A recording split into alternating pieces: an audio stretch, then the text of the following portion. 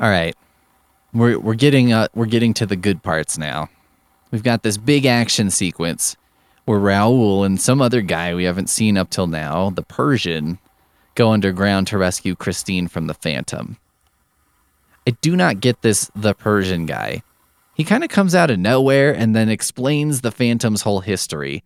And then it's like he cocks a shotgun and he's like, let's do this shit. I don't know why now. I don't know what he's so upset about all of a sudden that he's like, now it's time to kick this Phantom's ass. But, I guess they just need him in there. Gaston was like, we got to do this exposition dump. So he's like, how can I do it? Let's just throw a fucking character in there. Good. Well done. Bravo. I can see why this is a classic. This part is pretty cool at first, though. They go underground. They cross like a big lake to get to the lair. Then they're stuck in a torture chamber where the Phantom leaves a noose so they could choose to kill themselves instead of being tortured. That is a pretty strong move. And I like that. That is staying in. But, like in the book, Raoul is such a milquetoast, man. Like the whole time they're walking through the Phantom's lair, Raoul keeps complaining because he's supposed to hold his gun at the ready, and he keeps saying it's making his arm tired. I mean, can you believe that? Like, I feel like, for 10 minutes I could hold up a gun if I was in a life or death situation, and it's like, a gun is heavy, I guess. But I mean, this is our hero of the story, is complaining that a gun is making his arm tired. Come on. But further, because our version is going to have, this part will be played by a woman, how is that going to look if we're like, oh, her arm is tired from 10 minutes of holding a gun? I know it would be more accurate to the original story, but I think that's going to come off all wrong, as it should have in the original. Anyway, they're in the torture chamber, and then Christine is with the Phantom.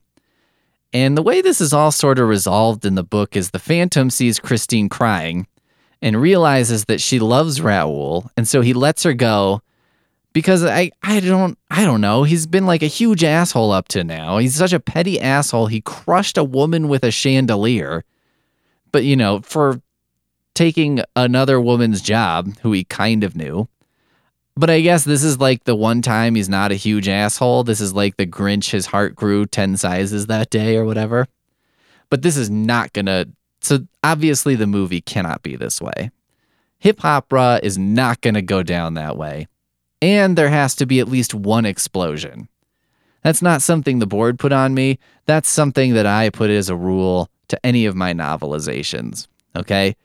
And every time I do it and bring it to a board, they are into it. And I mean, I got the idea from a classic, by the way. Did you know the original ending of Bram Stoker's Dracula had a huge explosion of Dracula's castle at the end? And then he took it out? Like, what was he thinking? I mean, maybe Bram Stoker had an undiagnosed allergy to interesting things happening in his book. After reading that book, I am prepared to make that diagnosis. Anyway, we're going to change this. So Raoul and the Persian, who I guess will have to be played by some other female rapper, break out of the torture chamber, and then they have a gun battle with Phantom. Very exciting gun battle, right? Now, while this is going on, Shaq/Christine is huddled behind something, like some piece of furniture, which will have to be ridiculously oversized to hide Shaq. But, and then what happens is there was a basketball up on the table, right? A discarded prop. And in the melee, it falls off the table and rolls over to him. So it's next to him on the floor. And if he can just shoot it at a lever on the wall, a giant chandelier shaped like a marijuana leaf will crash down and crush the Phantom. So now we've got basketball. We've got our anti-drug message with this marijuana leaf thing. This is perfect. So, Shaq makes the shot.